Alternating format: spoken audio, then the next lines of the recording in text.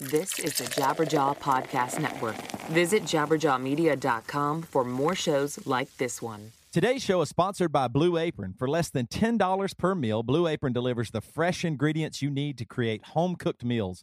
Check out this week's menu and get your first 3 meals free with free shipping by going to blueapron.com/badchristian.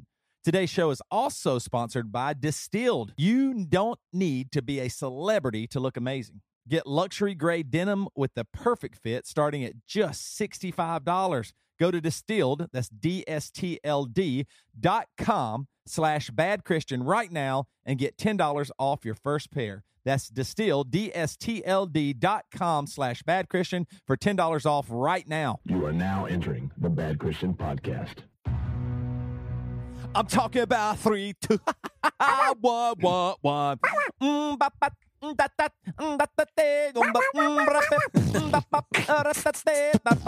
bad Christian, you know the shabba, a rocker, the mic, yo, bad Christian in the house. Welcome to the Bad Christian Podcast, live, Facebook, YouTube. Please join us on our YouTube. That's our new thing, everybody.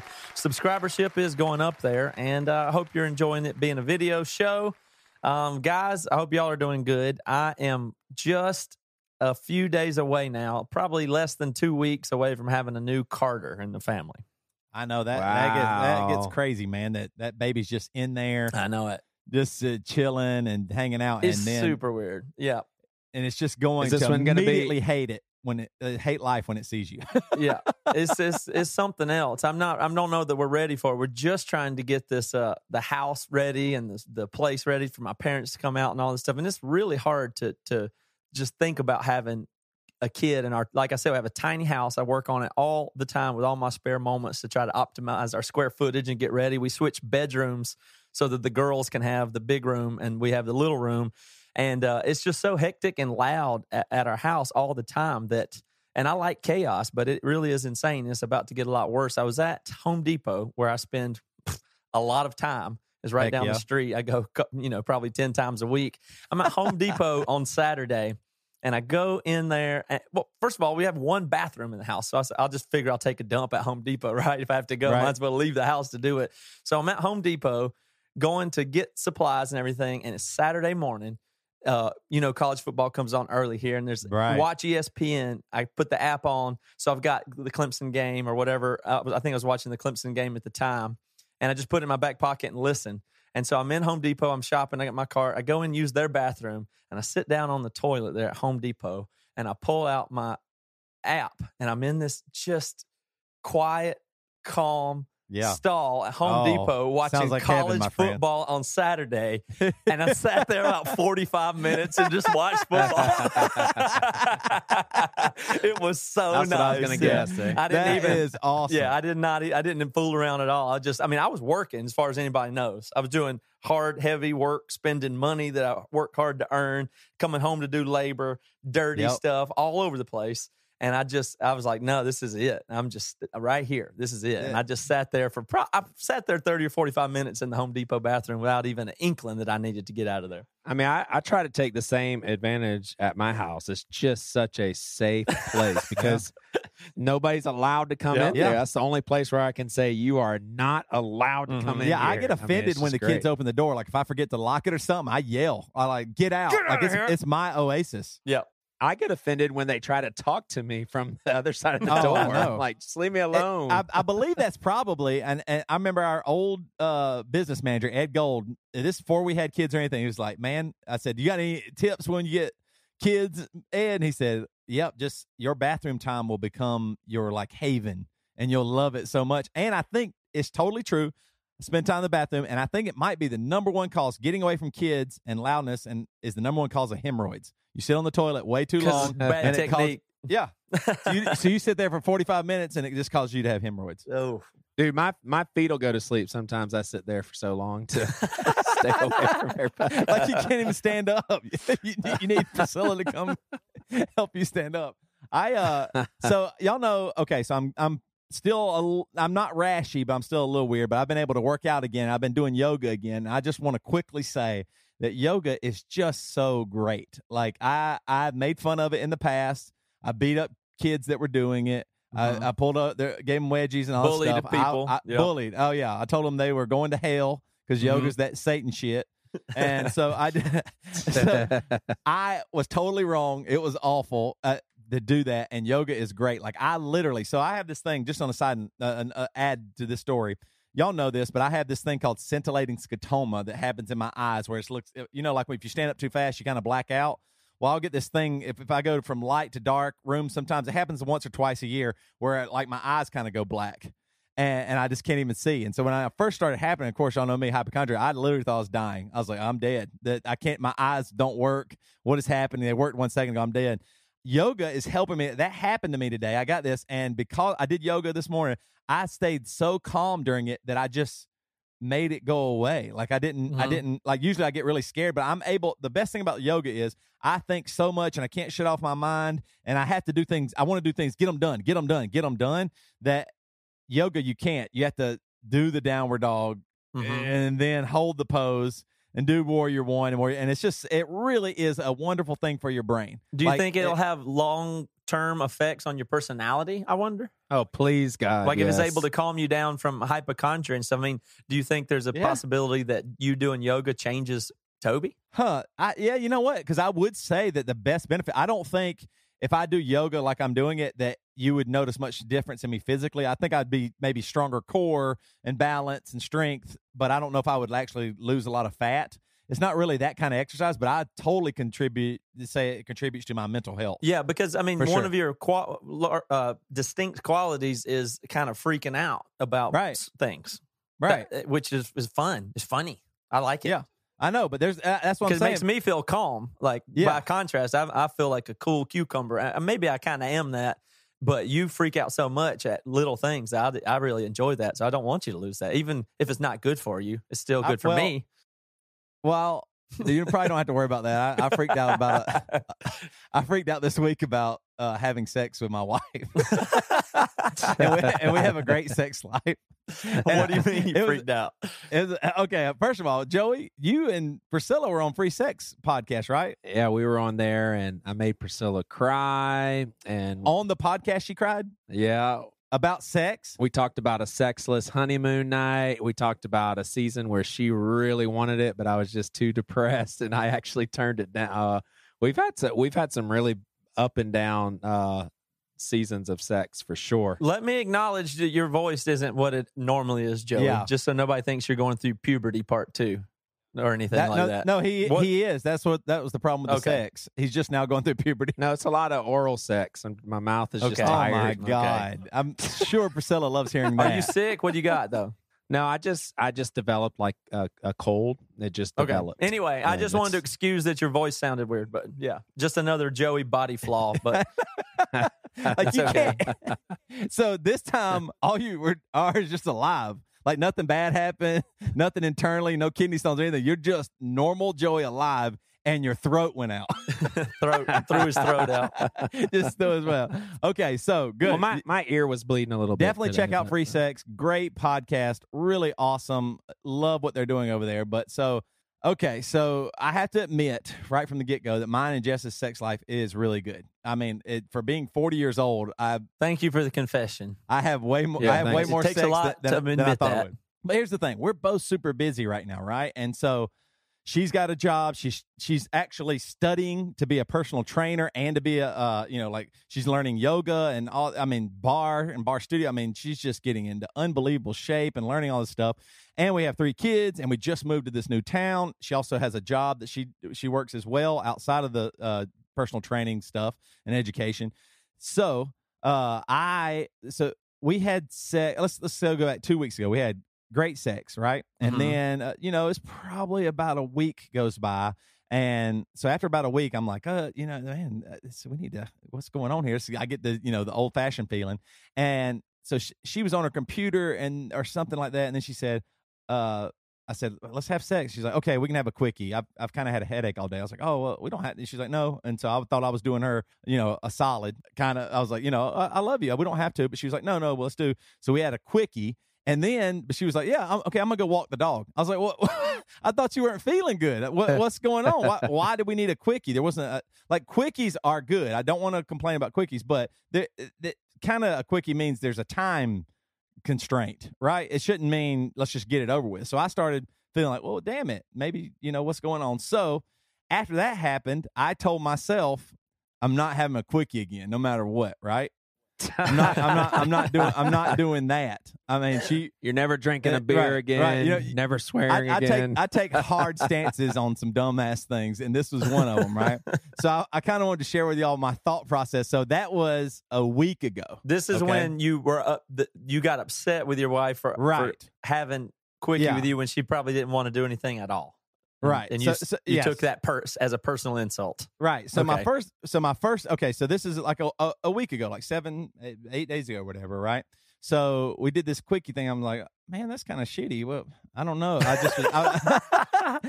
I'm complaining that my wife had sex with me. That's, I'll get it. So anyway, but I took it. I was like, so I got mad. And so my first thought was like, what? I don't understand. Like, I'm just all this is internal, right? I never mentioned any of this to Jess. She still doesn't know. I haven't talked to her about this at all. But so my first thought was, hey, thanks for sharing. I was just mad, and I was like, why couldn't she? Does she know how much fulfillment and joy, like greater than the mountains and the skies and the beauty of everything? Greater thing was if like tomorrow morning while I'm getting my coffee, if she looked me in the eye and said, "Tonight I'm gonna bone you unbelievable." As soon as the kids are in bed, I'm going to bone you unreal. Do you know how good my day would be? Oh, yeah. Like, even if she didn't mean it, even if she was just saying it, like, I'm that dumb, I would just be putty, right? Yeah. I just would be. I just would be. So I was like, man, I mean, it's my thought and being mad is it's so easy to please me. Like, it's not, you know what I mean? Like, guys in general, the wiener, and if you can just get around the wiener a little bit, we are stoked. You know what I mean? Like, I mean, I don't even care. Like, you don't even need lingerie. You don't. I mean, women are more concerned about the way they look naked than men. If there's just nudity, it doesn't matter what it looks like. A guy is stoked, right? It just doesn't matter. So after that, then I moved to my feeling. I started realizing the reason I was mad is because my feelings were hurt, and once again I go take it to the extremes, and I started telling myself in my head, maybe my wife doesn't love me anymore. She's not pursuing me. That's one thing. That's what I'm going to get to in a minute. But like, she's not pursuing me, and why didn't she like come after me like the way I come after her? And I was like, gosh, that's kind of, what? Maybe we're losing it. Like, apart. We've been married 12 years, and so like, why?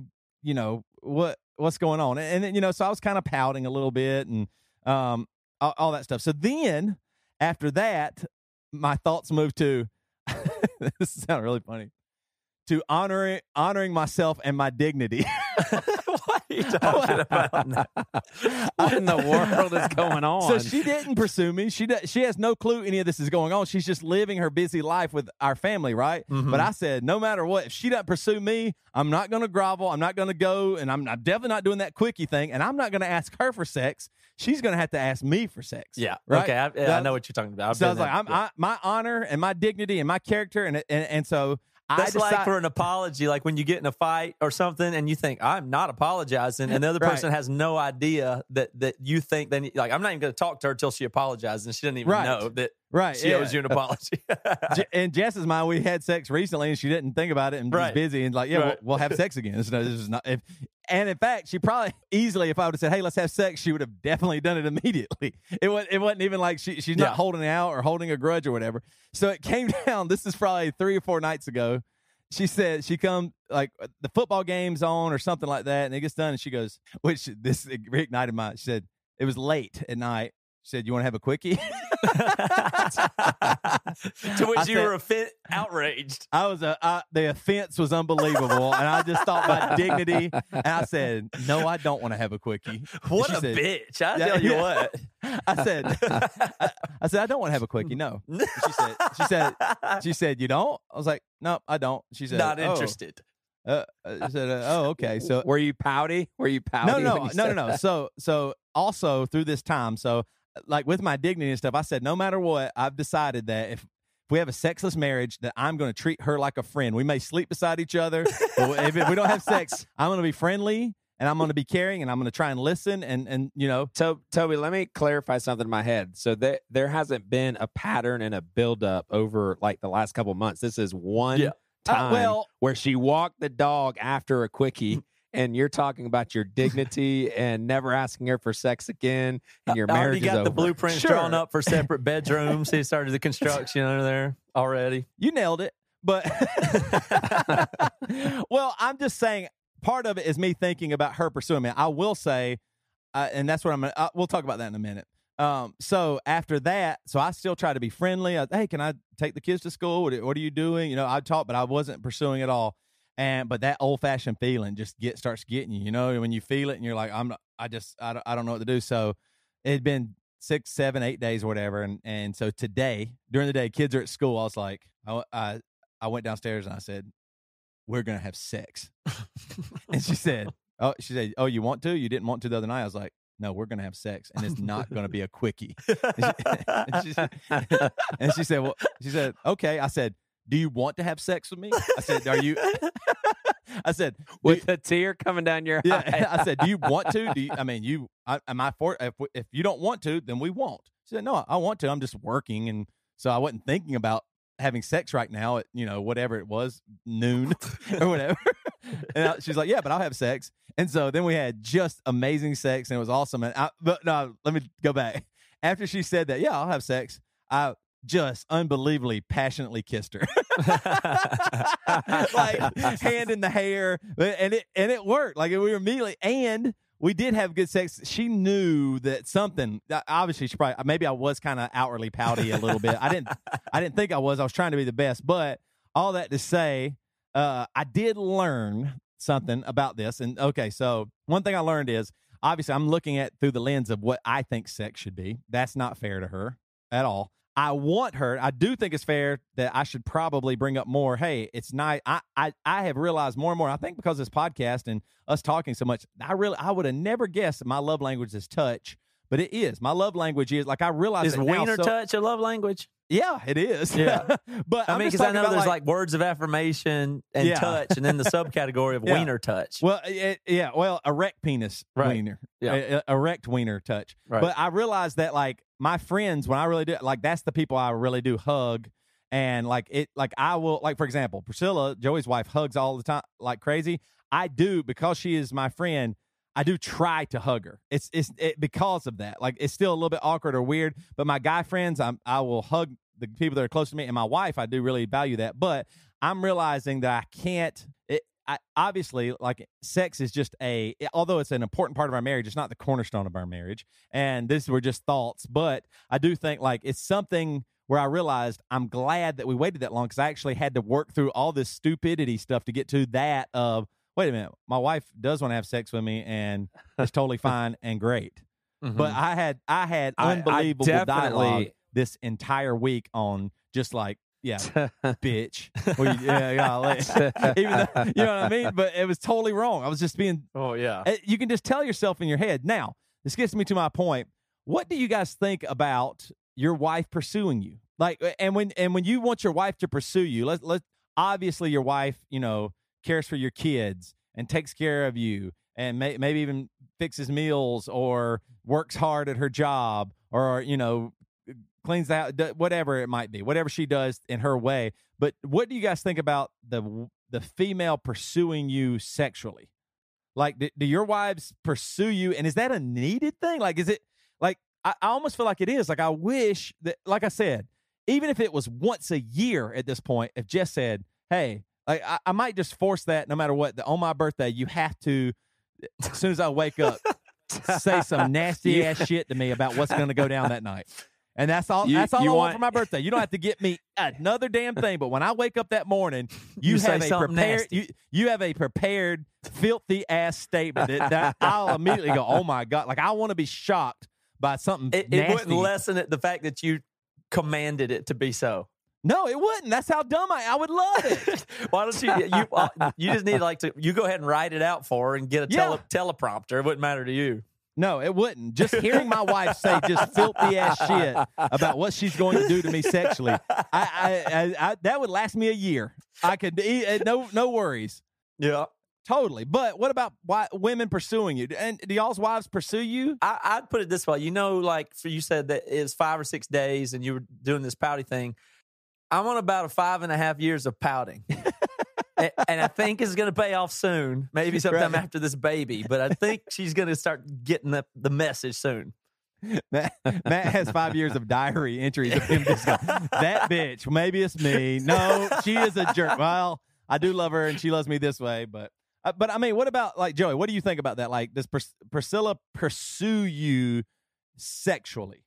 Well, and do you value that? My genuine answer on that before Joey answers, though, is really not directly. No. I mean, there's nothing, not in the way you're describing that you would want on your birthday or anything like that. And I do think there's stuff that she does that she would consider opening herself to me or whatever, that largely, especially if you know me, and I miss a lot of cues there. Right. So I'm assuming there's more going on that she's putting out there that I'm not picking up on. But in an overt way, no, that's not the dynamic of our sex life. Yeah, I would say, yes, I value her pursuing me a lot. And I think it would help our sex life tremendously for the long haul. She does pursue me sometimes. And here's where I think I err is I shouldn't expect her to pursue me as much as I pursue her. I would like that, but that I would also have to put myself in the same position of, well, then I should try to connect with her emotionally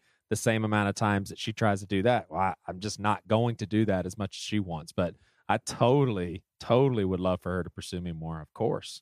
Yeah, that's what I definitely value that. That's where my thoughts went. And then I was like, well, wait a minute. My wife, like you said, I think that my wife, or like Matt said, I think that my wife does pursue me in ways that I don't pick up on as much.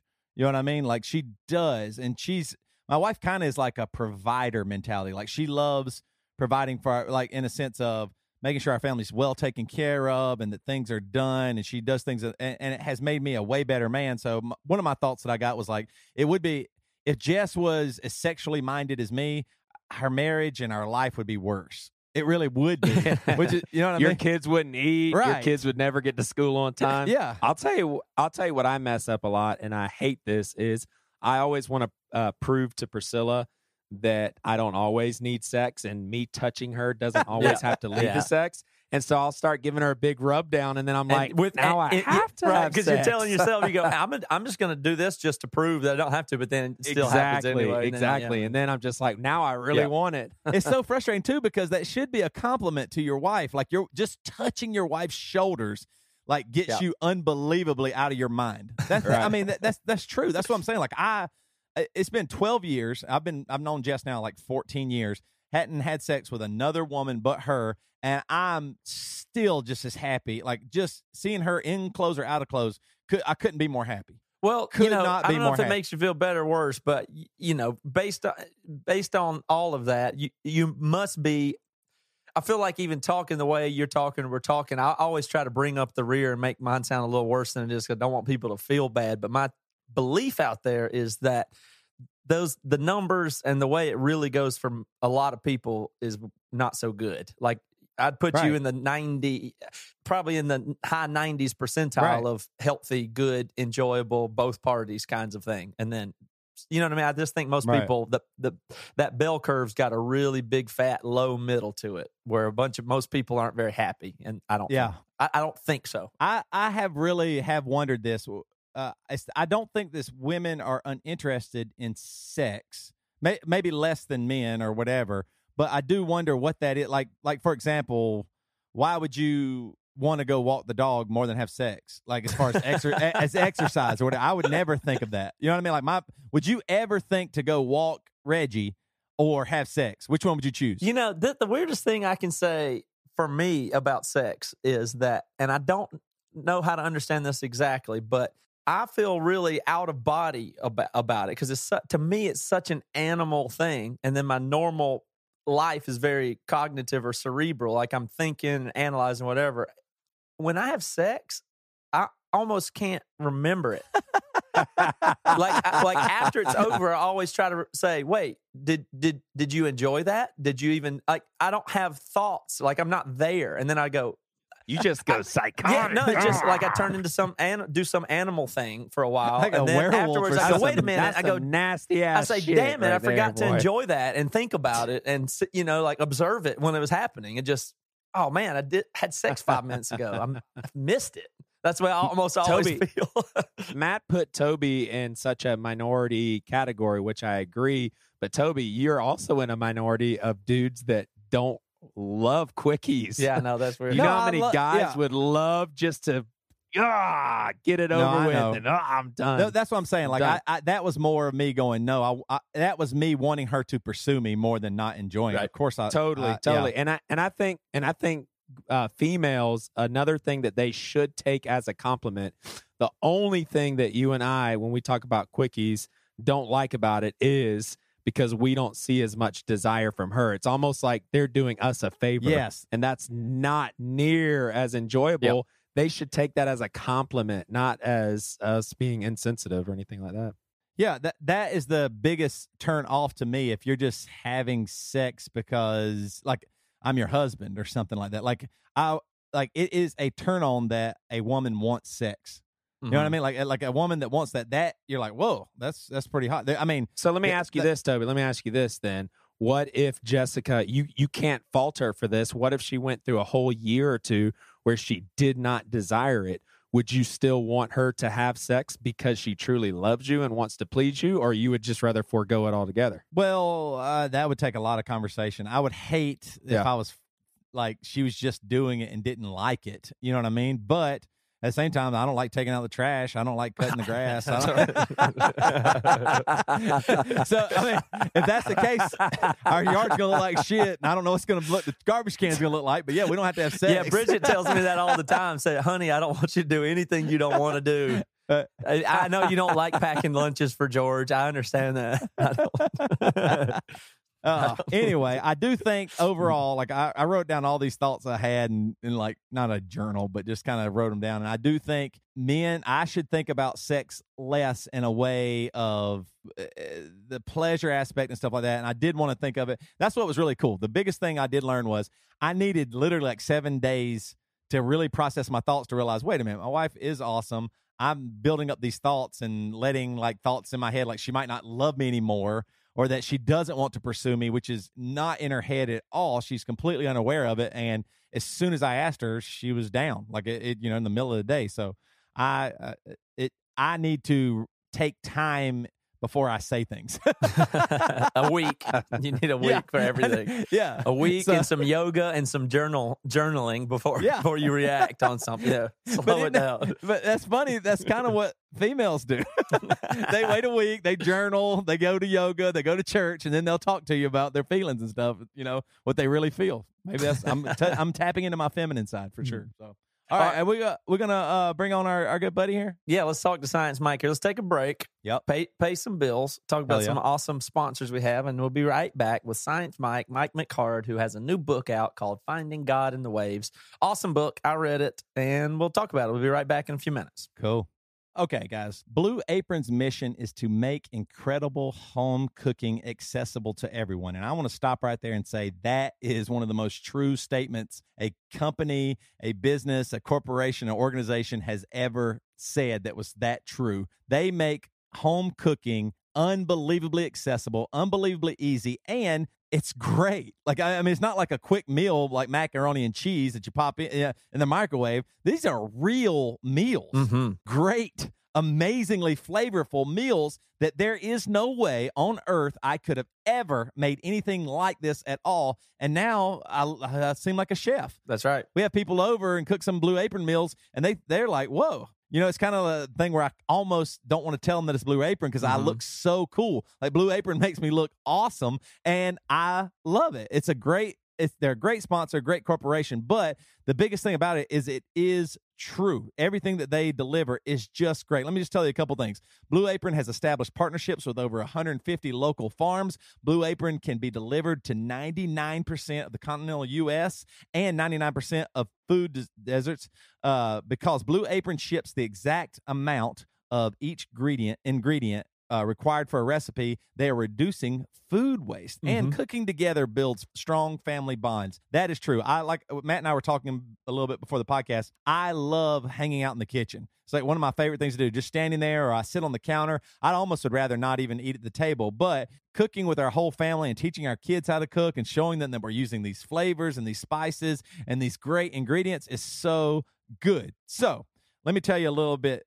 Here's some of the meals that are available in September. Paprika spiced shrimp and cheddar grits with tomato and sweet corn. Spicy Hossein chicken stir fry with baby bok choy and sesame ginger cucumber salad. And that's just to name a few. Well, yeah. So check out this week's menu. But here's the thing. This is why it's just absolutely insane. If there's even one person out there who hasn't done it yet, they give you your first 3 meals free. Not 1, not 2, 3. So, imagine how good you feel when a buddy calls you and says, hey, I want to take you out to lunch today.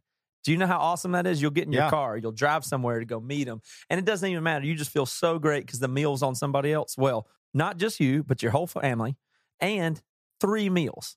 So take our friend up on this offer and let Blue Apron send you 3 free meals. It's free shipping too. All you got to do is go to blueapron.com/badchristian. You'll love how good it feels, tastes to create incredible meals in your home. That's blueapron.com/badchristian. Blue Apron, a better way to cook. All right. Next sponsor is a new one, and this one kicks ass. And that's not their words. That's mine. Kick ass. Ass specifically because it involves the ass. This is jeans. I got a new pair of jeans from a new company called Distilled, and they spell it a little different, the thing without the vowels in it, but a little different than that. DSTLD. They pronounce it Distilled, and they make some jeans. Do y'all have the copy? I'm going to sit up if anybody's looking at me and show my jeans. As you're looking at Matt's awesome jeans, and I got my pair today too, and they're just so great. The problem with jeans is that even really good, when you get a really good pair of jeans, they are super expensive. They can cost literally like $200, $300 or something like that. I hate that. I never do it. I end up getting crappy jeans from some big store, and it never fits right. What's the most expensive pair of jeans? You've never had a $200 pair of jeans, or even $100, have you?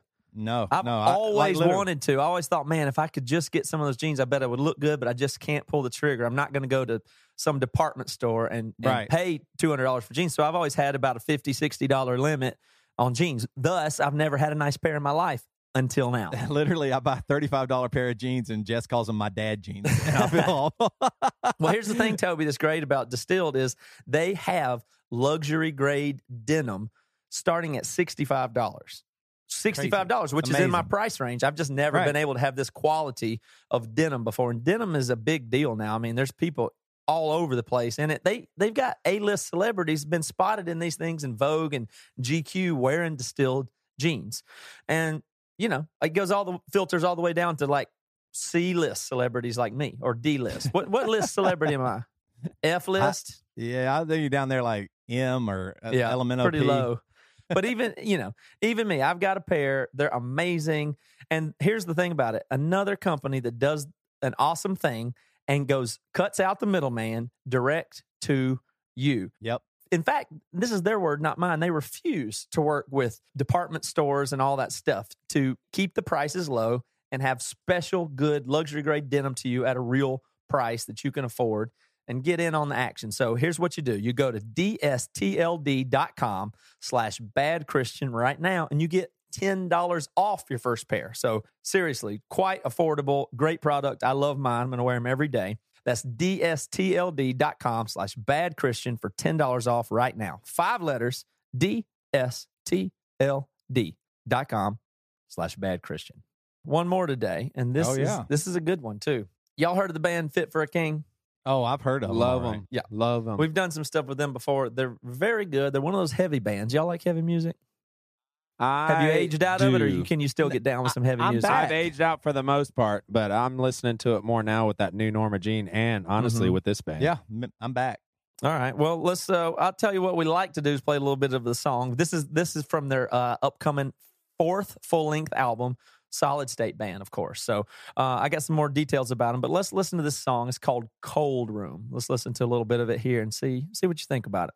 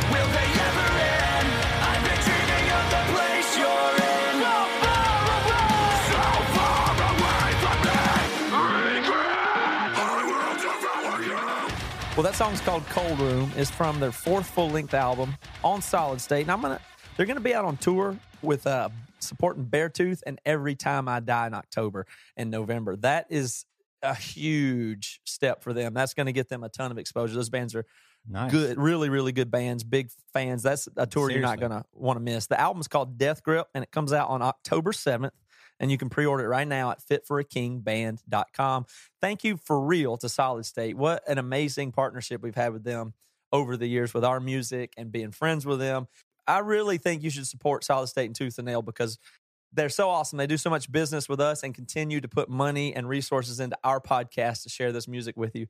Really, really thank you to those guys. And Fit for a King, great band too. So that's it. All right, let's see if we can get Mike up here. Man, this is crazy. Yeah, it is. I was just watching you on Facebook, and I was wondering what the delay was like. But it's pretty much, hey, let's call Mike, and then it starts ringing. No, it's real close. Yeah, it's not bad at all. No, that's cool. Well, welcome to the show, Mike. You don't do much video podcasting. I know you're podcasts all the time, but you ever done any TV or much this stuff? This will be the first one I've done video for sure. Excellent. As you can see, my office is the dog kennel in our house. So that's what I was getting ready to ask you. What is this the area of your house where you work a lot? Yeah, it is. Sadly, the best view is this way because I work at a window. Mm-hmm.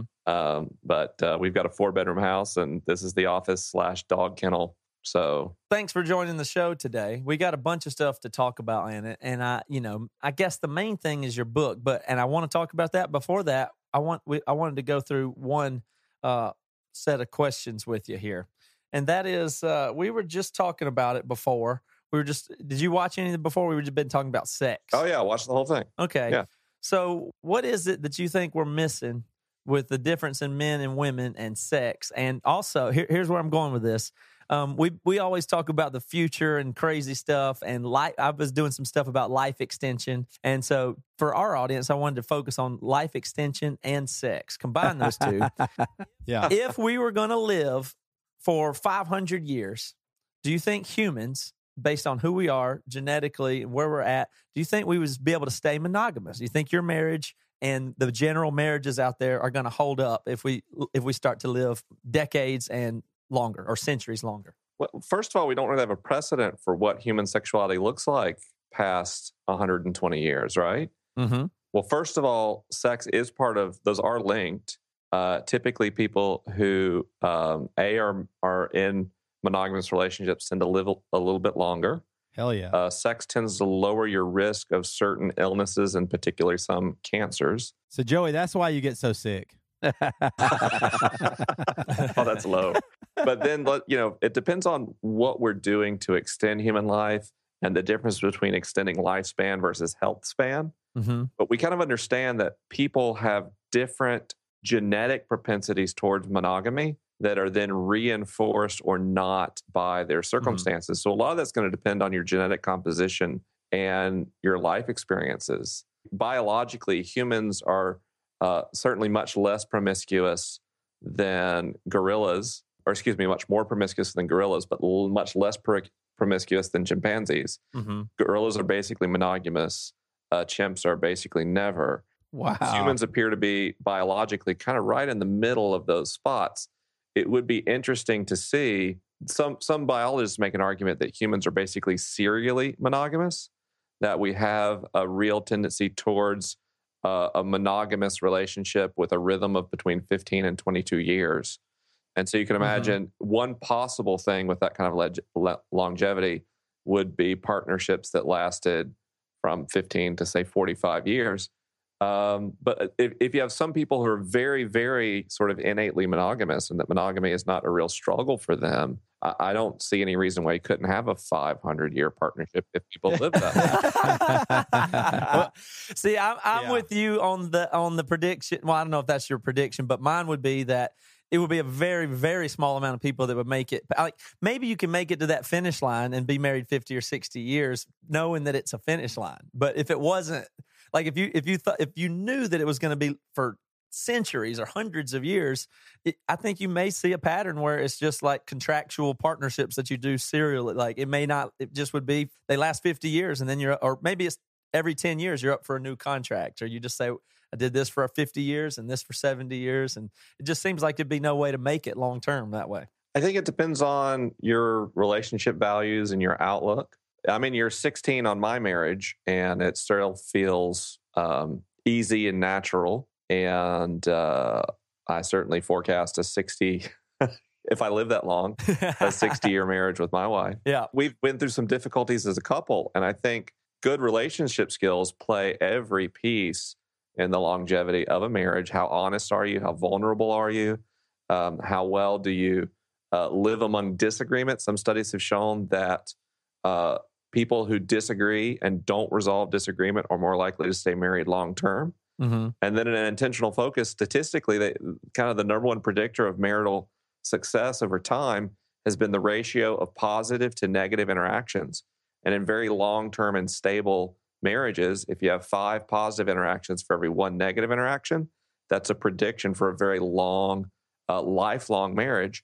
The prediction for almost certain divorce is if you have like 0.92 positive for every 1 interaction. So a slight statistical nod towards negative interactions breaks relationships. Mm-hmm. And so I think understanding that much about human cognition and human sexuality, if you're honest, if you're vulnerable, if you focus on chemistry, and if you intentionally make sure most of your experiences with your spouse are positive, I don't see why you couldn't engineer a 500-year marriage. That's true. We get some practice in more than like that, if you knew it. I'm coming back. Give me a second. Skype takes just a little bit to buffer. Is it sounding better yet, or I still sound like Max doing a Coke is it? Sound like commercial? Max Headroom. Max Headroom. He also sounds like Conky on Pee Wee's Playhouse. And y'all sound good to each other. Is it just me that's bad? No one knows what you said. I think you're drunk now.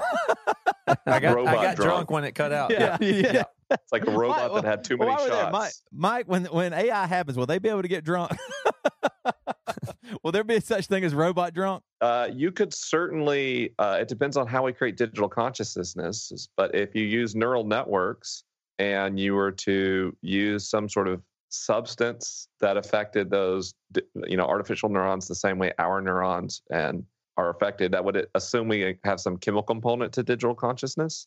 Yeah. It would be plausible. Or if our consciousnesses are completely digital neural networks, you could emulate the effects that alcohol has in the brain and execute that in a digital mesh.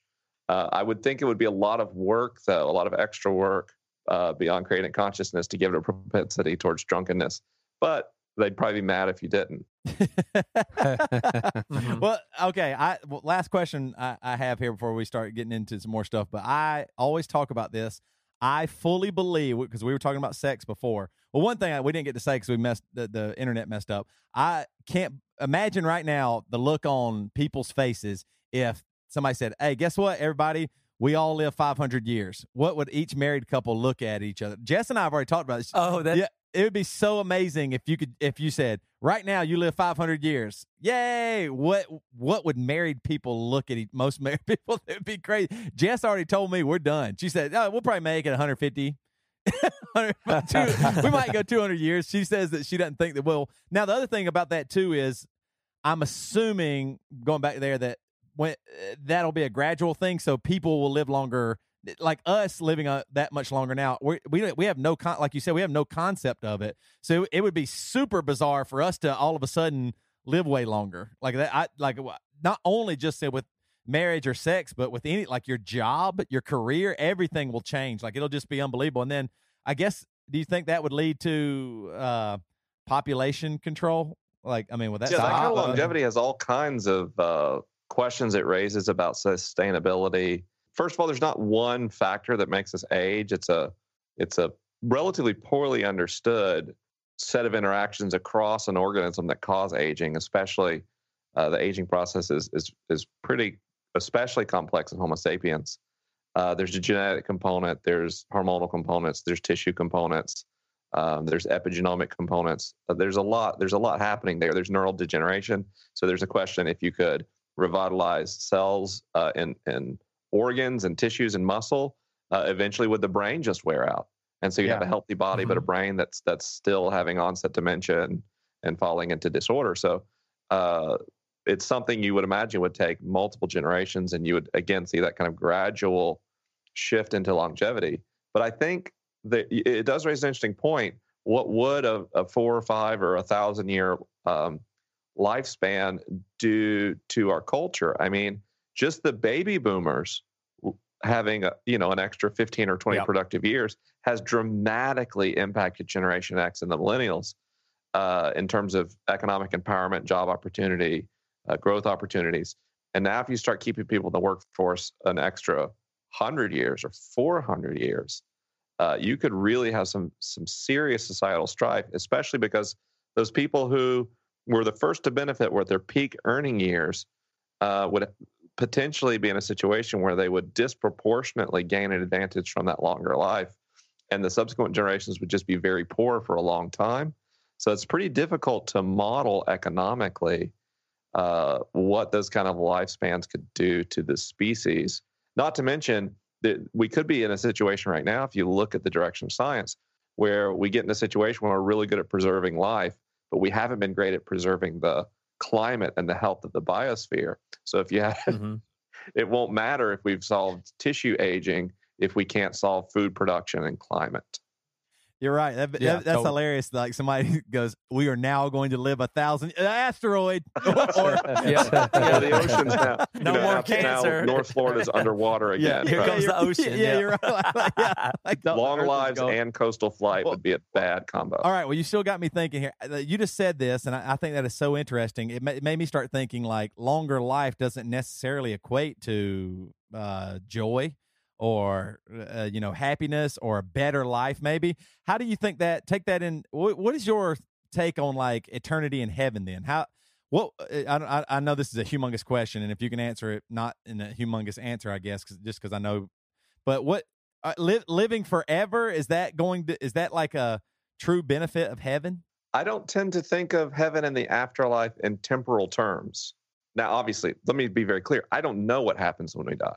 Let me guess one further than that, Mike. I bet you don't do a lot of thinking about heaven itself anyway. That's like what great point. The contents of heaven, right? Am I correct about that? You're totally right. Yeah. I've thought about it some only because people ask on the show a lot. Right. But I tend to have a very now-focused interpretation of the gospel. But in terms of what I understand about the origin of our universe, physics would tell me that there's not a lot of temporal component to the singularity the universe came from. And relativity would tell me that my experience of successive moments or slices of time is pretty illusionary, that all coordinates of space-time exist all the time. So number one, it's very possible there's no such, like, there's an end of life or beginning of life are both kind of illusionary things. They're a particular way of experiencing a set of coordinates between 2 points in space-time. And in that way, I tend to think of my faith when I think of an afterlife. I tend to think of a reunification with God. And if you kind of think of that movie Interstellar, when he goes inside the black hole, there's this metaphor of interdimensional space that the lead character kind of sees, but it's just a metaphor because what he's seeing can't be experienced by human senses because it's not even based on linear time. And I would expect that the kind of eternity we talk about in conjunction with heaven is much more of an eternity of physics and is also not causal and non-temporal. So you wouldn't experience the passage of time the way we do here and now. Yeah, I kind of tend to think of heaven, any heaven pontificating is almost entirely nonsense. Yeah. Like if you because all you have is 5 human senses, but think about all the other possibilities and realities when you're not bound by the focus depth of your eye or how much you can hear or what if you think of all the other things that exist in a reality or even a different reality than this. So you couldn't even think about. I mean, you'd have no frame at all if there's more out there than what we have with our five senses. What if you had, 785,000 senses instead of 5? Yeah, or even forget senses, just the clock itself. Right. So now talk about heaven or what you're going to do there is nonsense. I'm not saying it doesn't exist. It's not real. It won't be good. But hell, if I know anything about it, I'm agnostic to what heaven could be like. I think it's absurd to even. I know you the wouldn't Bible says some you're stuff not going to be about complaining if it ends up being 30 virgins. Yeah, I was hoping for 70 or whatever, as long as whatever. But yeah, exactly. I think anything in the Bible that tells what it is has got to be relatively metaphorical anyway, because it's not like you could explain it in a text, not because it's an old text, because any text couldn't contain it if you try to describe it from any point of view. That's a great way of saying that too, Mike. I love how you said that, like our idea of life beginning and ending. Like somebody said this, I don't know if I saw it on a movie, I might have heard that, but why do we think we can go like this way with life, death, and then keep going, but we don't think about before? You know what I mean? Like we don't even think about the other direction. Eternity goes both ways. Pre-Toby, what I think I am in my reality. So I think that's a really good way. Sorry, Joe, I think I interrupted. No, I was just going to say, I know we need to, I want to get into the book soon, but yes or no, Mike, time travel, is it possible? It's totally possible. A, you're traveling through time right now. Busted.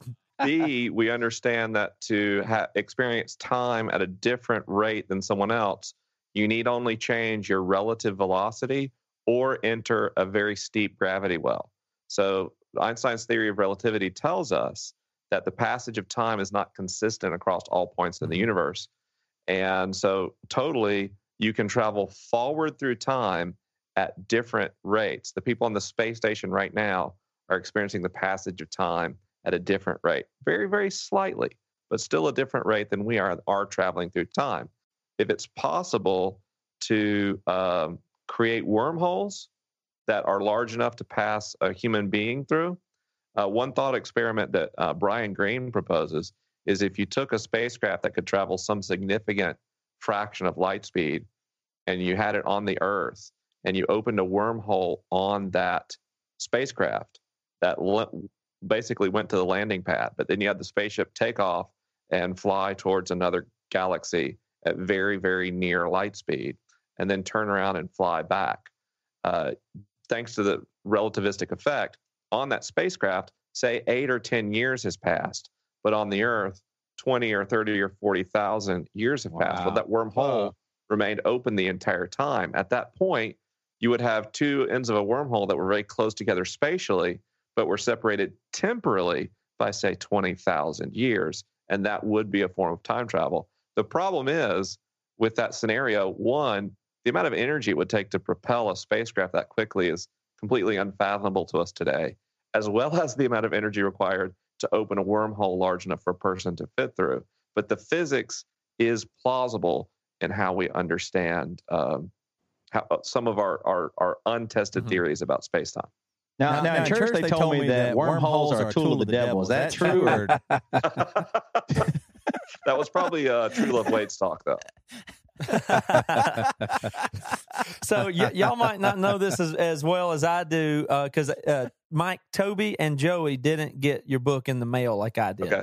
But in all fairness, I got 2 different copies, but I only read it once. But I got a copy a couple months ago, and I got another one last week. But sorry, Toby and Joey, I'm not ratting them out because they didn't even have the opportunity to read it.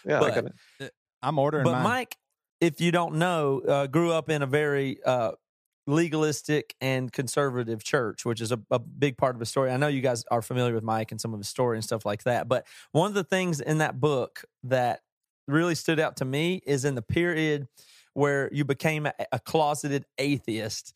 When you were describing that period, I just couldn't help but think of how just lonely and creepy that was. Like you didn't use, I don't think those, well, you might have said lonely, but I kept feeling like it was so creepy. Like you were having to go on these online chat rooms and meet with these other people and stuff like that. And I wish there was even more in the book about that. But what was that? Did it feel?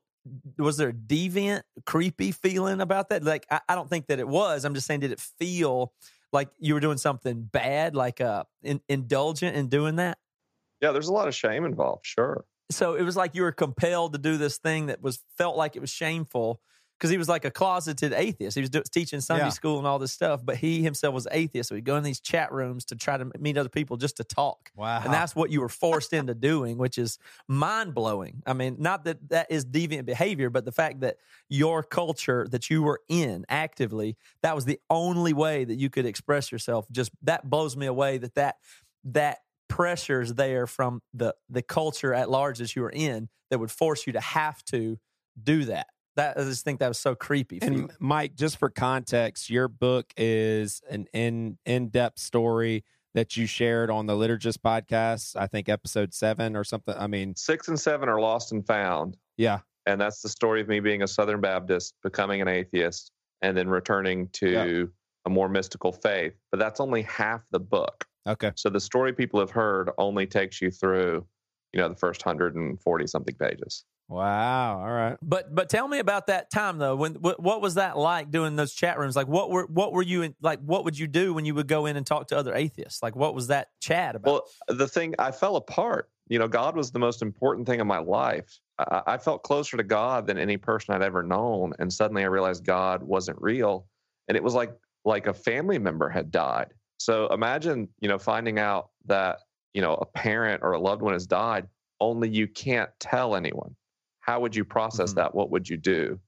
So I had to put on this composure to hide this grief, and then basically go online on Reddit and other forums and chat rooms and say, listen, I used to be a Christian. I'm not anymore. I can't tell anybody.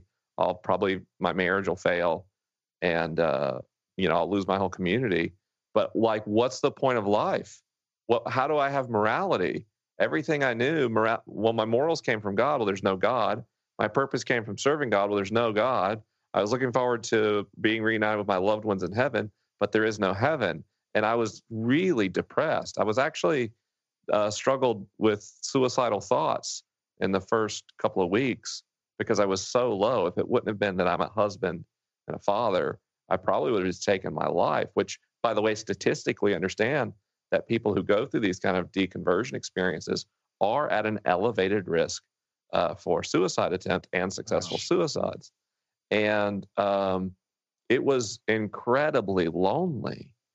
Now, ultimately, the atheist took pity on me, this poor Southern Baptist deacon atheist, and started to introduce me to some of the ideas of humanism and ways of finding meaning and purpose that don't involve God.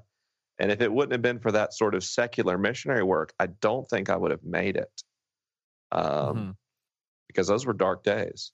Yeah. Do you ever thank God for that? Do you think God used that guy? How the church will twist that or say stuff like that. You ever thought that? I mean, I'm certainly grateful for those people. I still know a lot of them. They were good companions. And I will say, though, a lot of them, once I had this beach experience and kind of came back to the faith, they were deeply uncomfortable, and many of them actually became hostile because it troubled them to see someone who really understood skepticism and atheism express any form of faith again.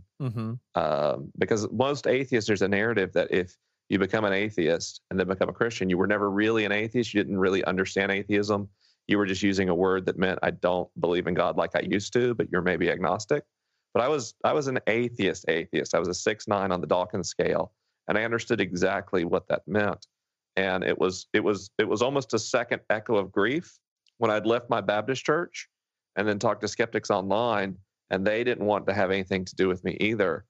And for a while, it was just a handful of very open-minded Christians that formed my community. And that's really crazy. In their own ways, tough days. That's really crazy that the way you're talking about this. I've been really just interested, especially, with all the, police brutality and shootings and murders and what's going on with racism and race and all that stuff. It's interesting that you say that, because it almost could relate. It sounds like you have lived an interesting life and have seen maybe the biases on both sides of Christianity and non-Christianity or non-faith. Did the same thing happen? Did the Christians, when you finally came out, did they get hostile? They get angry too, like that emotional component there as well? Some did, yeah, especially online. Online Christians were pretty brutal about the whole thing. My in-person people I knew were, in some cases, more empathetic, but very confused and hurt. And some, a minority, but a significant one, were outright hostile or abusive. Because I made some transitions. I really, a lot of it was my fault, because I handled my faith transition as poorly, really, as you could. The first thing I did while acting as a Southern Baptist deacon and Sunday school teacher was blog that I thought there was nothing wrong with same-sex relationships on Chick-fil-A Day. Like, I played in the worship band that Sunday, right? Nice way to dip your toe in the water there. And teaching people's children in youth Sunday school. And then the next thing I did was get into like a Facebook debate with several of the pastors at the church about evolution versus creationism. That's another good one. And then finally, I kind of wrote this blog post that was like, oh yeah, I was an atheist for a while.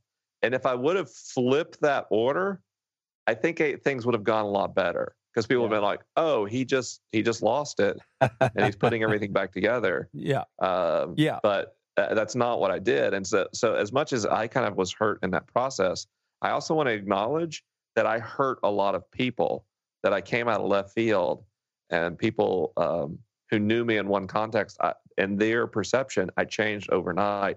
And it was only because I actually changed over a period of 3 years and just hid it from them. Mm-hmm. I was going to say, it's interesting too, like probably the different take, because the Christians are hurt and they probably are like, it's scary when what you believe and base your whole life on, all of a sudden your friend or doesn't anymore. That you have a faith crisis. And on the other side, it's really funny because the atheists get screwed because they can't even tell you to go to hell. Like, the Christians could tell you that, but I mean, like, emotionally, they're just mad from an intellectual standpoint, and the Christians are mad, like maybe concerned, like, where are you going? Talking about the afterlife. They have their own cultural values and norms, and I think it's more accurate to call them skeptics really than atheists, because atheism is not really like a belief system or anything. Skepticism gets there. Most skeptics are humanists, but not all. So that's why it's so hard to talk about atheists, skeptics, humanists. But they have their own ways of dismissing you. You're delusional. Maybe you should see mental health counseling, things like that, that cut in their own way. Now, I'm on the other side of this, but I kind of agree with, if this makes any sense, I kind of have a sympathetic ear to the way the atheists didn't like your reconversion. There's something about it that sounds like you're super fortunate in a way, if not for the ability or need to salvage your cultural and personal relationships.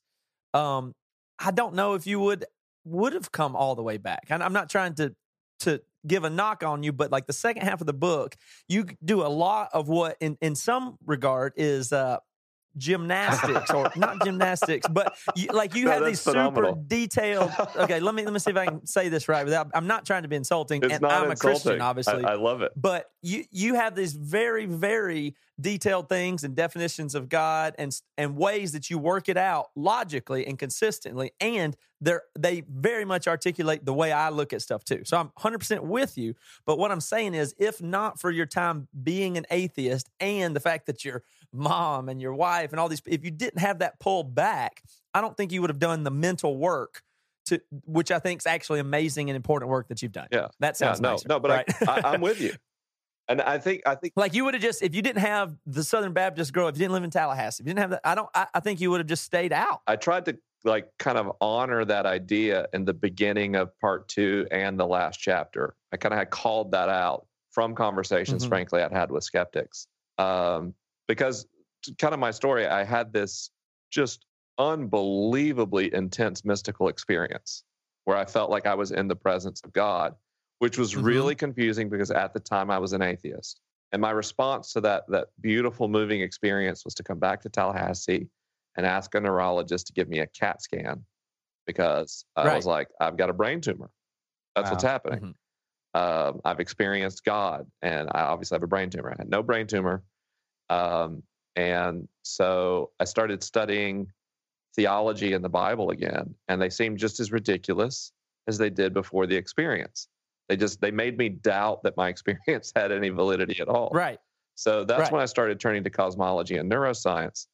And you're right, I did a lot of work trying to find if there was anything I could ground scientifically or empirically about Christian faith and practice. But had you grown up, in a liberal city, not around Christian, this or that, whatever, and you thought you were a Christian for a while, then you became atheist, then you had a mystical experience, you might have just eventually said, well, that must have, you may have just come up with some other solution. I could have ascribed that to something other than. Exactly. Absolutely. I agree with that. What so I'm the thing where I am now is I no longer deny the degree to which culture plays a role in the fact that I'm a Christian, or the fact that this is a historic faith, and it's not just a historic faith. It's a faith that's actually been passed along in my family and is part of my cultural heritage. And post-Enlightenment, we tend to view that kind of thinking as inadequate or illogical or irrational. But in cultures across the world, that's actually a normative way to look at heritage. I had a conversation with a man in the Middle East who referred to Richard Dawkins as a Christian. In his mind, he's part of a Christian culture. Even if he's an atheist, he's a Christian atheist, right? He's not a Muslim. He's not a Jew. He's not a Hindu. He's a Christian. So I don't fight that battle anymore, because my work is not about saying, hey, everybody, look, I have found the one true ultimate expression of God. My work is about explaining, here's how I relate to God. And while I do that, I'm going to admit the limitations of my approach. Exactly. The other way you could have gone with that is come back to the faith and then go hardcore apologetics and then try to, because that's how people would think the story would go. You come back to God and now you're zinging them left and right, and you've got all the arguments, and this is why God is this, and this is that, and you don't do that. And I'm so thankful as a person that is not into apologetics. I have a hard time ever explaining to people why I don't like them, but you do a pretty good job of explaining why you don't like them. But thank you for not being that way now that you're back. Mike, what are the main differences between the God that you worship now as opposed to the God that you worship when you were in the Baptist church? Well, I'm a mystic now, kind of in the Richard Rohr tradition. I don't make a lot of claims about God that I would hold as intellectual, propositions or presuppositions, to use one theological term. I love God and I experience God, and through that love I come to a knowledge of God, but I understand that I can't claim those experiences are in some way more grounded in fact than someone else's. So when it comes to making, claims about the world, I'm an empiricist. I think like a scientist. Whereas when I was a Southern Baptist, I believed every word of the Baptist faith and message. I believed in an intelligent, spiritual, personal being, God. And now I'm much more in the Tillich camp of the ground of being, or what John Shelby Spong would also say, something like that. I tend to, the big debate we have in our culture among theology nerds, frankly, most people don't really give a damn, but among people who try to define God very specifically, is theism versus atheism. Well, in atheism, you're asserting that there is no God or gods, or you lack belief in a God or gods. And in theism, you're saying you believe in a specific God who has will and agency and a plan for humanity and all these trappings that you're claiming as fact. I call myself a non-theist because I don't find the terms atheist, which is too restrictive, or theist, which is also too restrictive, to represent my relationship with God. Whereas my Baptist faith was about mastering an understanding of God, knowing everything there was to know about God. My faith now is about a very simple trust in God and love for God, but not about an intellectual mastery. So there's got to be a good amount of evangelicals that say, yeah, you're still not a Christian though. Oh, totally, totally. Yeah. So here's the other what I'd say about that real quick, Joey, is every Christian is some other Christian's heretic or apostate. Totally. So I don't worry a whole lot about that. So how does Jesus fit into the picture now for you? Jesus is the only way I can approach God. That's why I call myself a Christian and not a spiritualist. That's why I call myself a Christian and not a universalist. The only way, every experience I've ever had with God has been through Jesus, frankly, including, if you listen to my story, the gateway to that moment on the beach happened through a Christ-centered moment at the Eucharist. Right. What I acknowledge is, in my experience, I am not capable of having any sort of relationship to or understanding of even a mystical God without Christ. And some of my skeptical friends, it drives them crazy. They're like, what is it with you and Jesus? And I've just got to the point that I admit I need Jesus. Now, I don't know if the world needs Jesus. I'm not saying like I'm the way, the truth, the life. No man comes to the Father but by me. I think that's kind of a political statement. If you do a good read of that text in a historical context, it's kind of a slam on Caesar, because Caesar would have said the same thing about himself. But I know I need Jesus. And that's enough for me. So you would probably feel uncomfortable with saying that you are better off reconverted than someone who used to be a Christian, denied their faith, and never came back. Like, you wouldn't say you're better off than that person. No, I wouldn't. I wouldn't. Without knowing more, I wouldn't make. Now, if that person is miserable, or if that person is so full of hostility they can't live in a relationship, then certainly I would say I'm better off.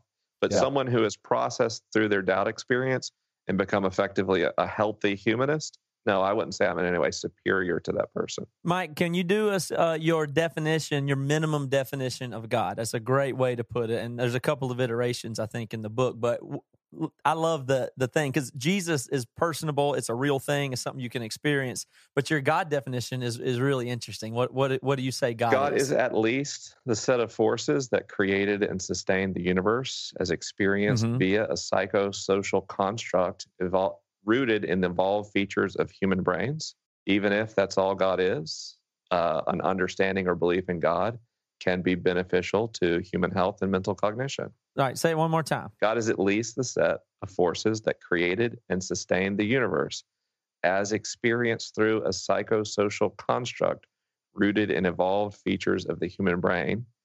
Even if that's all God is, belief in God can be beneficial to people's health and cognition.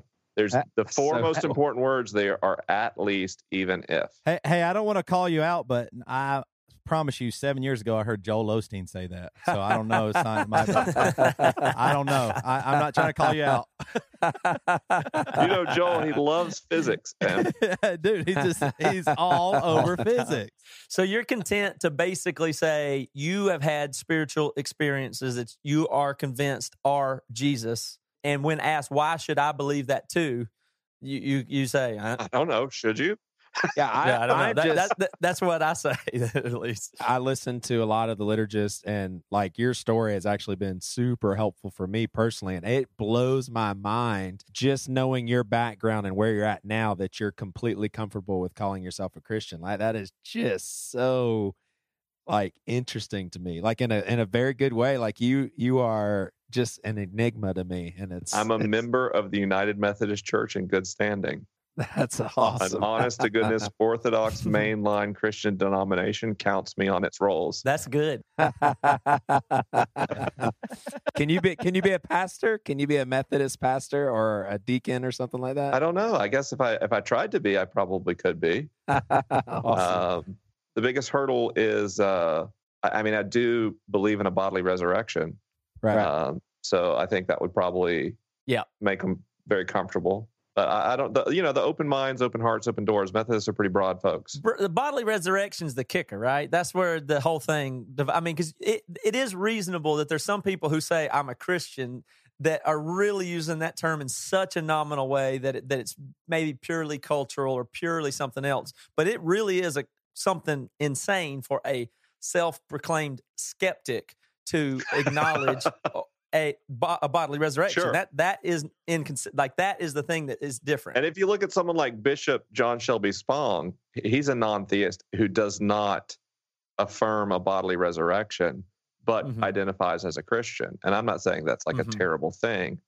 But I talk about this a lot in the book about when I say I believe in the resurrection, I'm not making a scientific fact claim. I'm speaking to something that is mystical and mysterious in nature, that I frankly understand. A person would say it's much more reasonable to not believe in. So I don't like hold my nose up at someone's like, I don't believe in the resurrection. I'm like, yeah, that makes a lot of sense. But it makes more sense than what I believe, to tell you the truth. Yeah, it makes more sense than what I believe. But with the experiences I've had, they've been so powerful and so moving. I lean into that through a trust. But that's not enough for me to go and say, well, if you don't believe that, you're going to hell. How do you feel about the possibility, like if someone were to say, Mike, man, you're just such a blessing. There are so many science-minded people out there that need Jesus, and you're like their bridge to get there.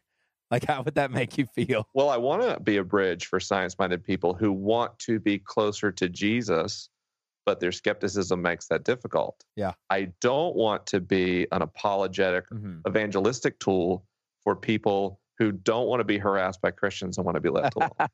I don't want people to be like, oh, my cousin who doesn't believe anymore and is happy, you've got to read this book. That's not what I'm about. Yeah. My work is all about people, and there are literally millions, by the way, who find themselves in an existential state of doubt, but actually long specifically for Christian community and fellowship and faith practice. And that's who my work is for. Can you imagine being out there looking for God and you want it to be true and you think it is and you just don't have the background for it and you're just not quite sure where it is, and you think to yourself, I just don't know if I can be like Ken Ham, though. Right. You know what I'm saying? Yeah, and I'm being dead serious. Like, how, if you felt inklings toward God and you felt like there was spiritual truth out there that you didn't have access to or didn't grow up in, and you were curious, you would have, because of nuts like that, you go, I just don't know if Kirk Cameron is getting it more right than Sam Harris is, though. You don't, how are you supposed to do that? So in that way, to be a skeptical person, to be an evidence-based person that also can acknowledge something like a bodily resurrection or something that's non-scientific yet compelling individually, that's a great bridge. That's a great place to be, and unbelievably underrepresented. Definitely underrepresented would be true. I think there's four of us. I think one thing that I just think is so great. My wife and I, we just moved to Franklin, Tennessee. And so you had him on your podcast, Stan Mitchell. Oh, yeah. I love Stan. Yeah, he's just great. And he preached a sermon. The first sermon we saw there was just so great to me. I grew up in a extremely small, charismatic, uber conservative. Women didn't wear rings or makeup or jeans. Like, he had some of that same background growing up in Arkansas. But he really helped me realize, and I think this is the same thing as you, what you are doing is literally respecting people's minds. Like he said this, and I'll give him credit for it, that like I was the same way. My family, even my parents, did not respect my mind and were scared of it, in fact, and didn't know what to do. Like, frightened. I had a young gentleman at the church we used to go to in Clinton, Missouri, which is a extremely small town. The First Baptist. He goes there, and he wrote me and said that he felt really strangely and uncomfortable that the Christians around him were constantly saying how bad the other religions were, and they were so wrong. And he's just like, but I mean, how do they really know? Like, he's just asking a legitimate question, right? And he says, and so I have doubts. And so I took that to mean, wait a minute. The reason he has doubts is because somebody is saying something out of fear. And so when, Stan said this too, but when there isn't logic, people turn to fear and abuse it and try and scare you. And that's what happened to me. You're going to hell. Hey, don't do that. You're not going to talk about that. You can't. And as of right now, we can't tell our families we go to that church because they can't understand. Like, I'm closet going to Grace Point, and it's amazing. It's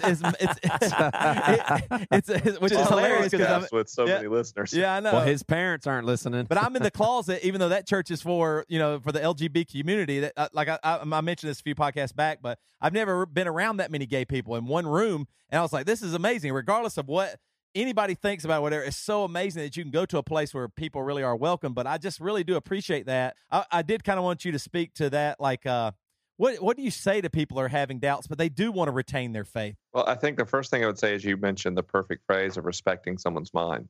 I think it's interesting at the point in my life when I'm the least intentionally evangelistic that I've ever been, I'm the most successfully evangelistic. Yep, absolutely. And it's not a desire, it's just a thing that's happening. And it's funny that the churches that most want to reach people in today's society are the most likely to alienate them. So the first thing is to respect the other person's autonomy. and I honor the validity of their perspective and their story, and I receive whatever they need to share. Some people have just been really hurt and need someone to listen. And if that's all it comes down to, then that's what I do. And if they're asking for some kind of comfort in the face of doubt, I start talking about the consequences. What if you're wrong? Well, what if anybody is wrong? How many ideas about God are there? And you think you're the only one that might be incorrect about ideas about God, and that if there's a personal God, this God is uniquely upset with you because you're in a condition with 7 billion other people where you don't know which idea about God is exactly correct. So let's take a step back, because what makes doubt corrosive is when it's coupled with fear. Without fear, doubt's just a way to help you test your ideas. I tell people now, I have doubt, but doubt's my companion. I invite doubt over for beers, and we sit down and we work things through. But it's when we have this existential angst that it's like we're just studying for a final exam, that if we don't get 100, then we're annihilated or spend eternity in hell. Well, then of course doubt is scary. So I lower the Think about stakes. it this way. What if it's like if you were talking about a bridge over a giant ravine, and so if you are walking across that bridge and you have doubts whether it's strong enough, there's going to be fear jump into there. But if you were just analyzing it in an engineering class on the blueprint, it's a good thing to go ahead and have that doubt and just figure out the tensile strengths of the steel and whatever else. But you don't want to do that when you're on that's what the fear component of that is. Paralyzed. You're just going to hang on to the side of the bridge. Well, here's what confuses me is, Matt, I've heard you say something very similar to what Mike said, even encouraging me not to get so frustrated and fearful and everything. But you would lean more towards someone that does believe in hell. And that's what I don't understand, is because my fear is based on the possibility of a hell where you are cool as a cucumber, even with that in mind. And I just think that's very, very interesting, and not in a bad way. I'm the same way with heaven and hell. I don't even think about talking about those things with me, because then they don't make any sense.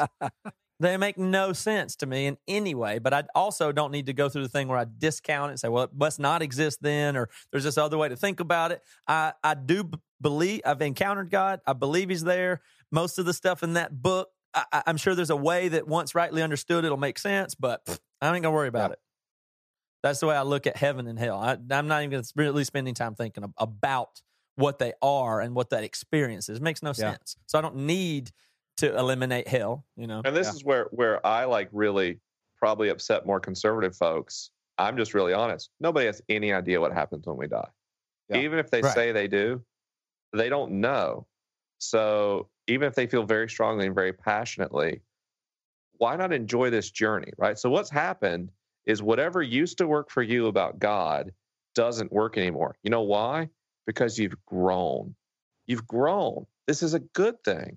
So let's if God matters to you, if God's important to you, why don't you say a prayer and thank God for the opportunity to know God better, and then just study and learn and enjoy the process.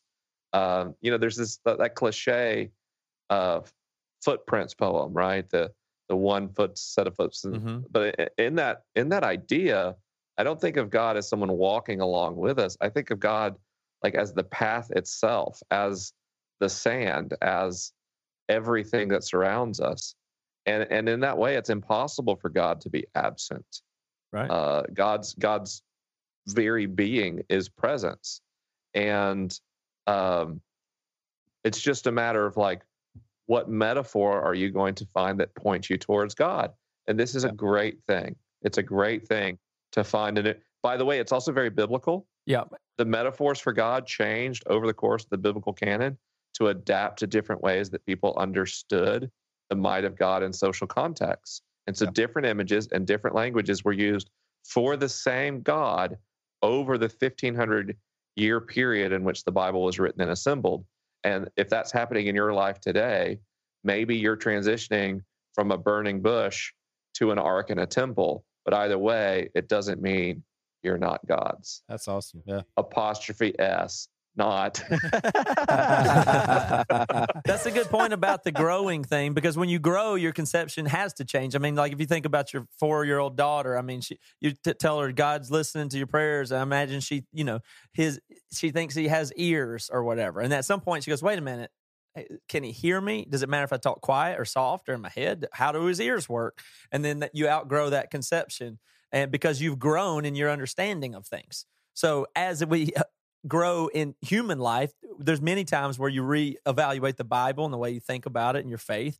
And then you can only imagine if you gain more knowledge and beyond the scope of being confined to our 5 senses on this planet in this amount of years, there's got to be a lot of more boundary breaking conceptions that we would encounter going forward too. Each one of them would feel like, wait a minute, does that make it not true? Right. Well, no. Yeah. You can understand deeper, fuller, more. It doesn't invalidate the way it is. So that's a really good way to look at it. So finding God in the waves, it's I love this. My story of faith, losing my faith, meeting God face to face and trying to make sense of it all. What percentage have you made sense of it? You about at 20%? I know so little, I don't even know the percentage. How have you felt about the book process? This is your first big book. Yeah, and everything. first book at all. Last time I talked to you, sounded like it was a lot more work than you thought when you signed up for it. It was a lot of work. It took forever. I was completely scared to death as we approached launch that no one would buy the thing. Because, I mean, it's one thing to download a podcast. It's another thing to buy a book. Mm-hmm. But I knew I'd made the best book I could. I knew I'd been extremely honest on the page. And I knew that the goal of this book is actually to help people suffer less and to feel closer to God. And so I just tried to honor that intention. And, it's been a great launch so far. I've been really overwhelmed by not just, a lot of people have bought the book, but also by the reception. I was talking to a friend of mine who works with a lot of Christian authors and speakers and performers. And he said, I don't know how you do it. And I said, what? He said, I don't know how you say the things you say without controversy. Wow. Because he says, you say things way further than this person or that person.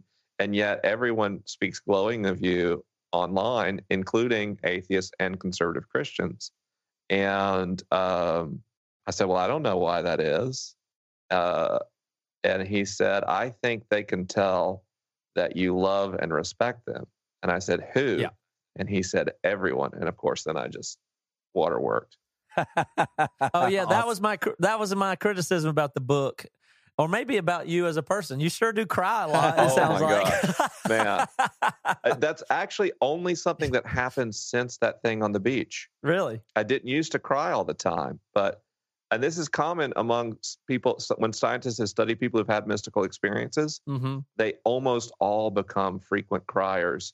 And people report them as being very emotionally vulnerable. But when you've had a moment when you feel like you're in the presence of God and you feel God's love for you and God's love for everyone else, it's tough to go back to being a cynic. Wow. Totally. That same thing happened to me with kids. Like I was never cried, and then after having kids, it doesn't matter. Like I promise, I cried my eyes out at the dumbest part of Matrix 3. I was sobbing. After you had kids, yeah. I was like, this isn't. I know that sounds crazy, but it's when the kid gets in the big machine and the military guy dies, and it's his. I don't know.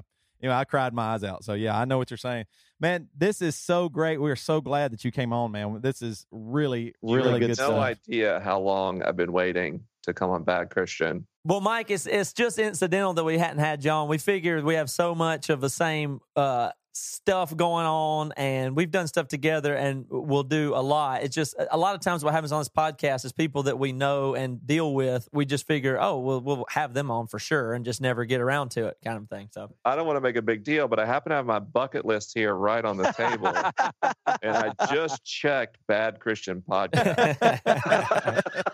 Well, we're glad to have such a kind of a community vibe with you and Michael and the stuff that you're making. And there's so many parallels. And I remember probably a year and a half ago, I was probably still further on earlier in the deconstruction kind of phase. And I was thinking, well, we're probably pretty conservative and they're a little more out there. Like, I'm not even really sure what they really believe. And now I'm just like, Yeah, fuck it. We're all in about the same spot. Hey, so Mike, I've got to know the times that you've listened to Bad Christian. Are there ever times when you walk away being like, those guys are just assholes? Like I love them, but man, they're assholes because you guys are so nice. The game.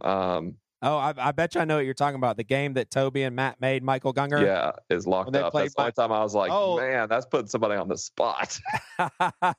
Yeah, that's right. We used to ask crazy questions with.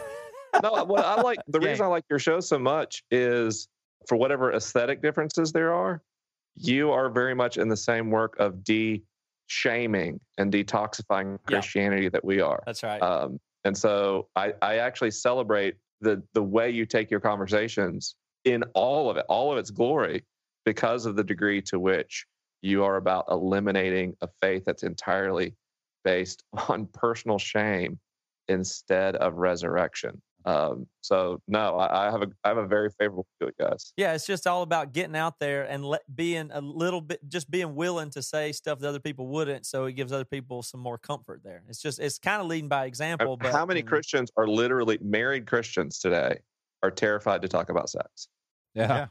So even if that, you know what I mean? Like, I think that's an essential conversation and an essential thing to go through. Well, thank you, Mike. We also want to say, definitely listen to the Liturgist podcast. And how in the world did you guys get Ewan McGregor on that last episode? That's amazing. You know, we've kind of hit an inflection point with that show where enough people in and around Hollywood have heard of it, and in New York especially, that it's not hard for us to get guests. That's amazing. Pretty serious caliber on there. Yeah. No, I know you've had great ones, but I just was like, that is so cool.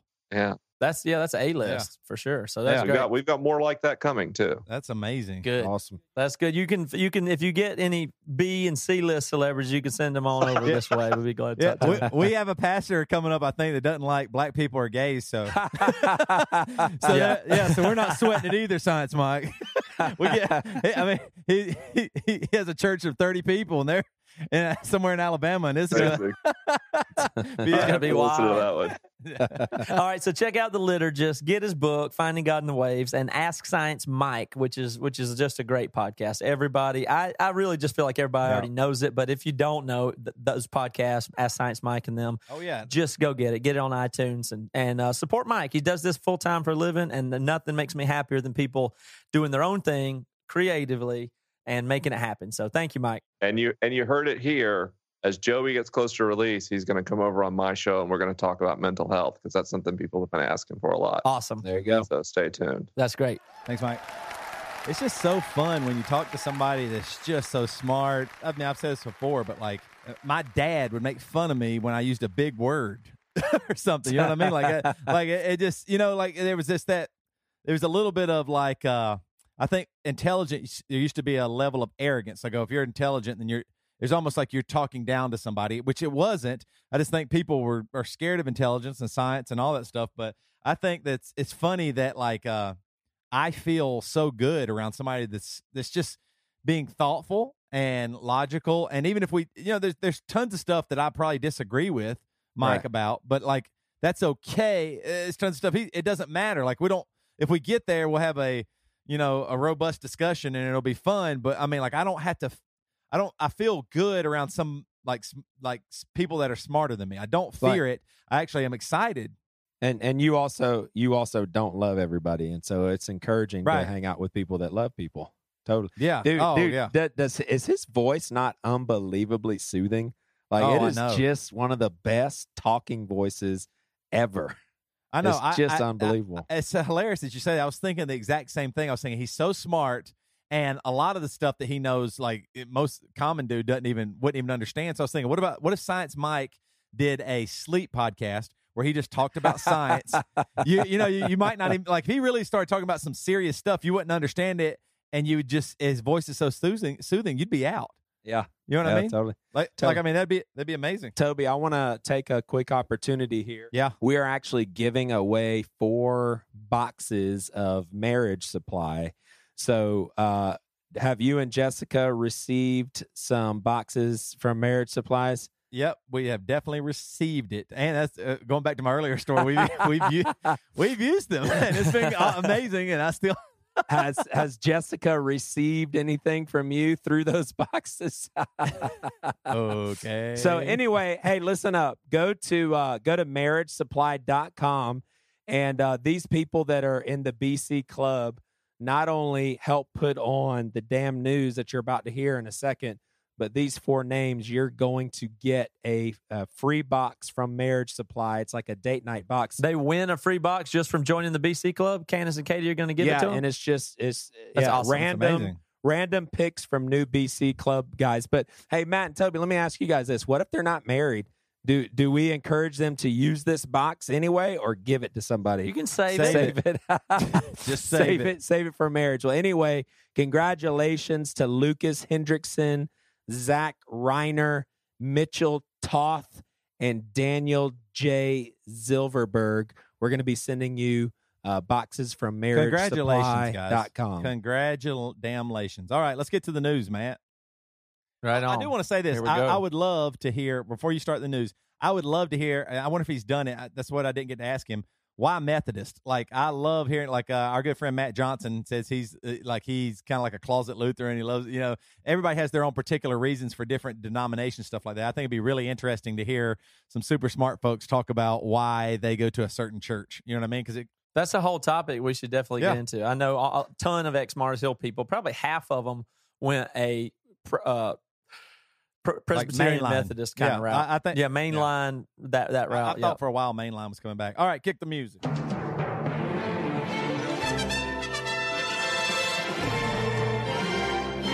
In a world where you love asking questions and you did not get to ask Science Mike about sex with robots in the future and how that will dominate everything, my name's Toby Morrell. It's the damn news. I can't believe I didn't get to ask him that. I was wanting to ask him, will we only have sex with robots in the future? And instead, we had to talk about God and stuff. So frustrating. This comes from Yahoo. This comes from yahoo.com. Science is calling BS on the 5-second rule. Oh, wow. Researchers at Rutgers University in New Jersey have revealed that bacteria cannot contaminate food that falls on the floor in less than a second. Scientists tested 4 surfaces: stainless steel, ceramic tile, wood, and carpet, and 4 different foods: watermelon, bread and butter, and gummy sweets. They also looked at 4 different contact times: less than 1 second, 5, 30, and 300 seconds, and measured bacteria contamination for each. Watermelon had the most contamination. Damn it.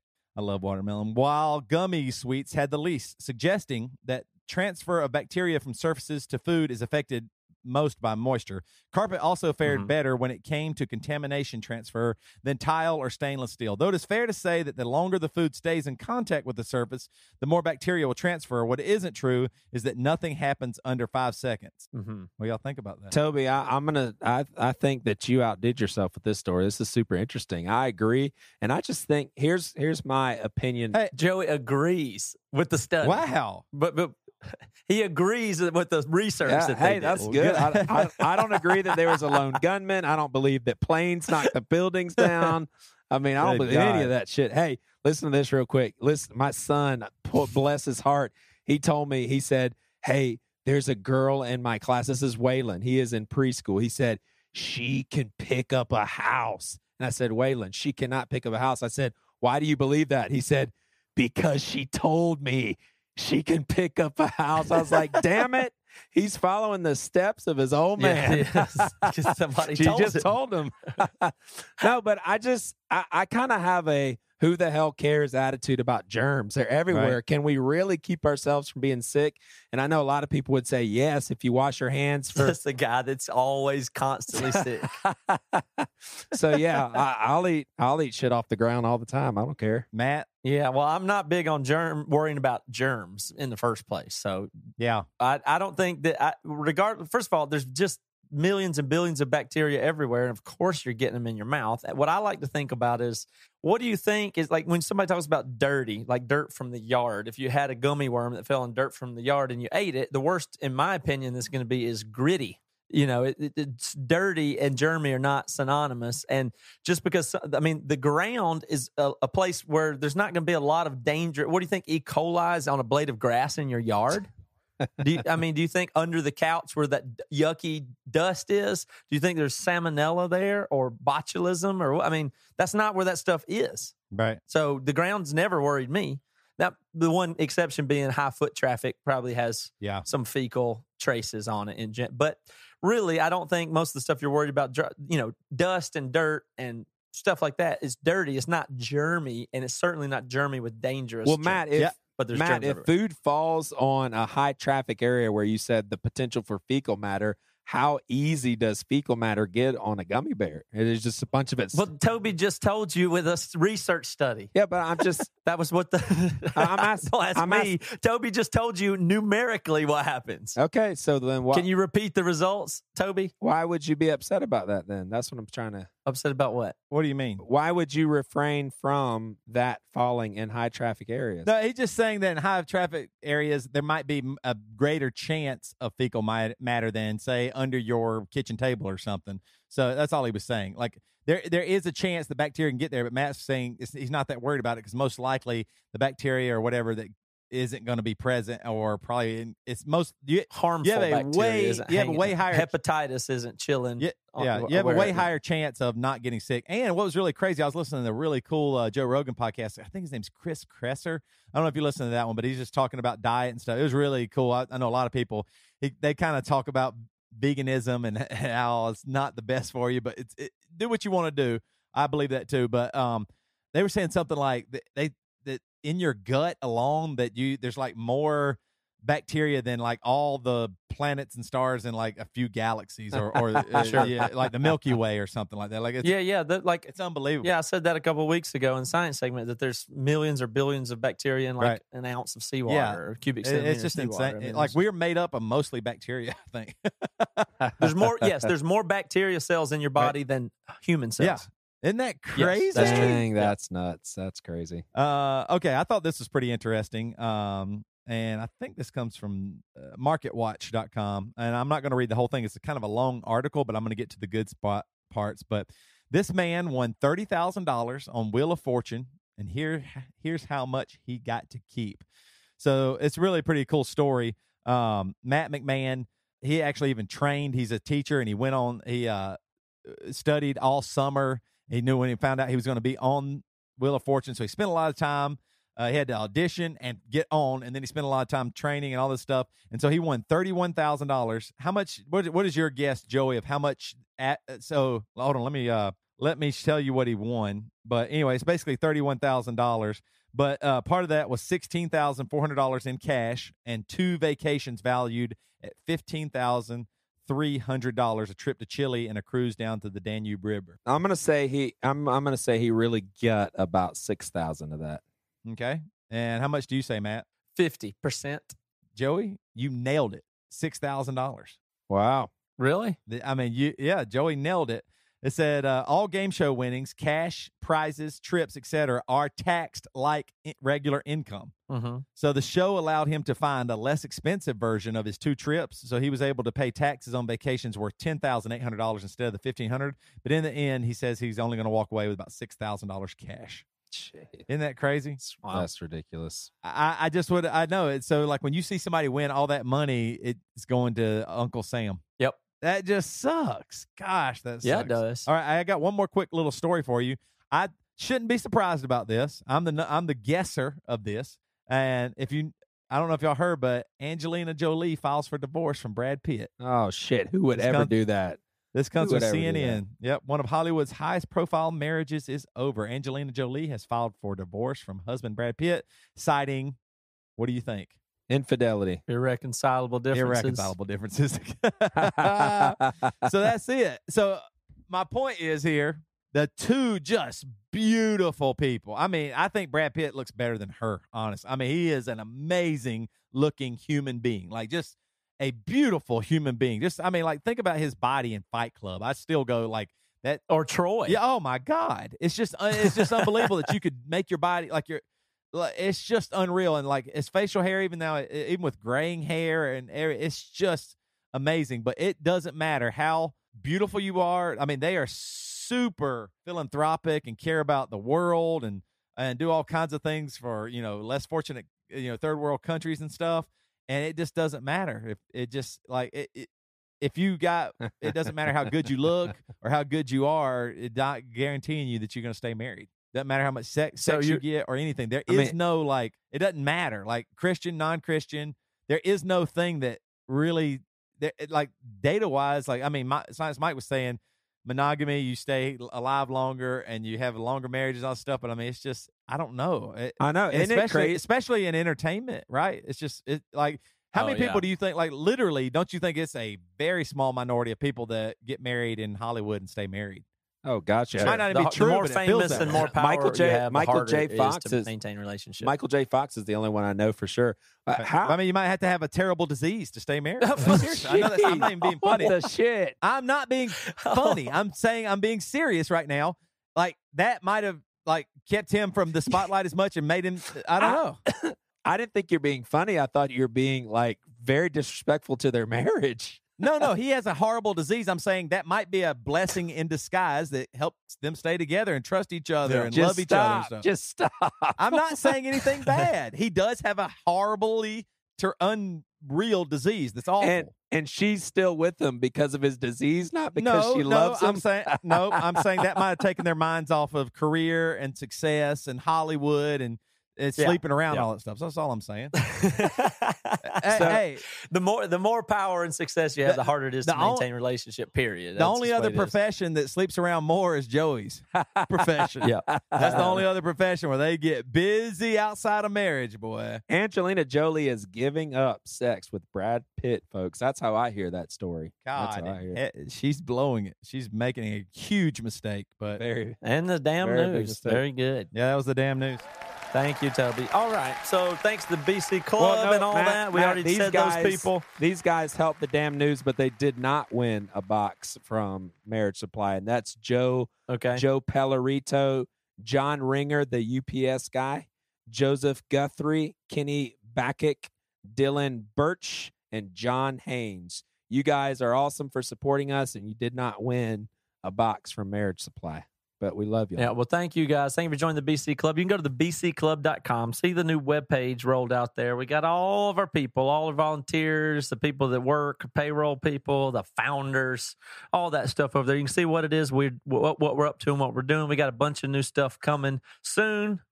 Joey's book, pre-orders out, Toby's podcast, bunch of stuff. So thank you guys for tuning in tonight. Toby, can you take us out of here? Where grace abounds and the God who created science laughs at our mere, sinful, wicked, hell-bound ways.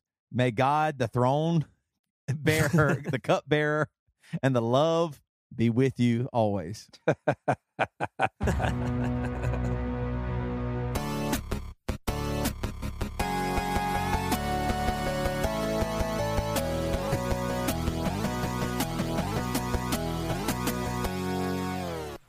You've been listening to the Jabberjaw Podcast Network, jabberjawmedia.com. Shh.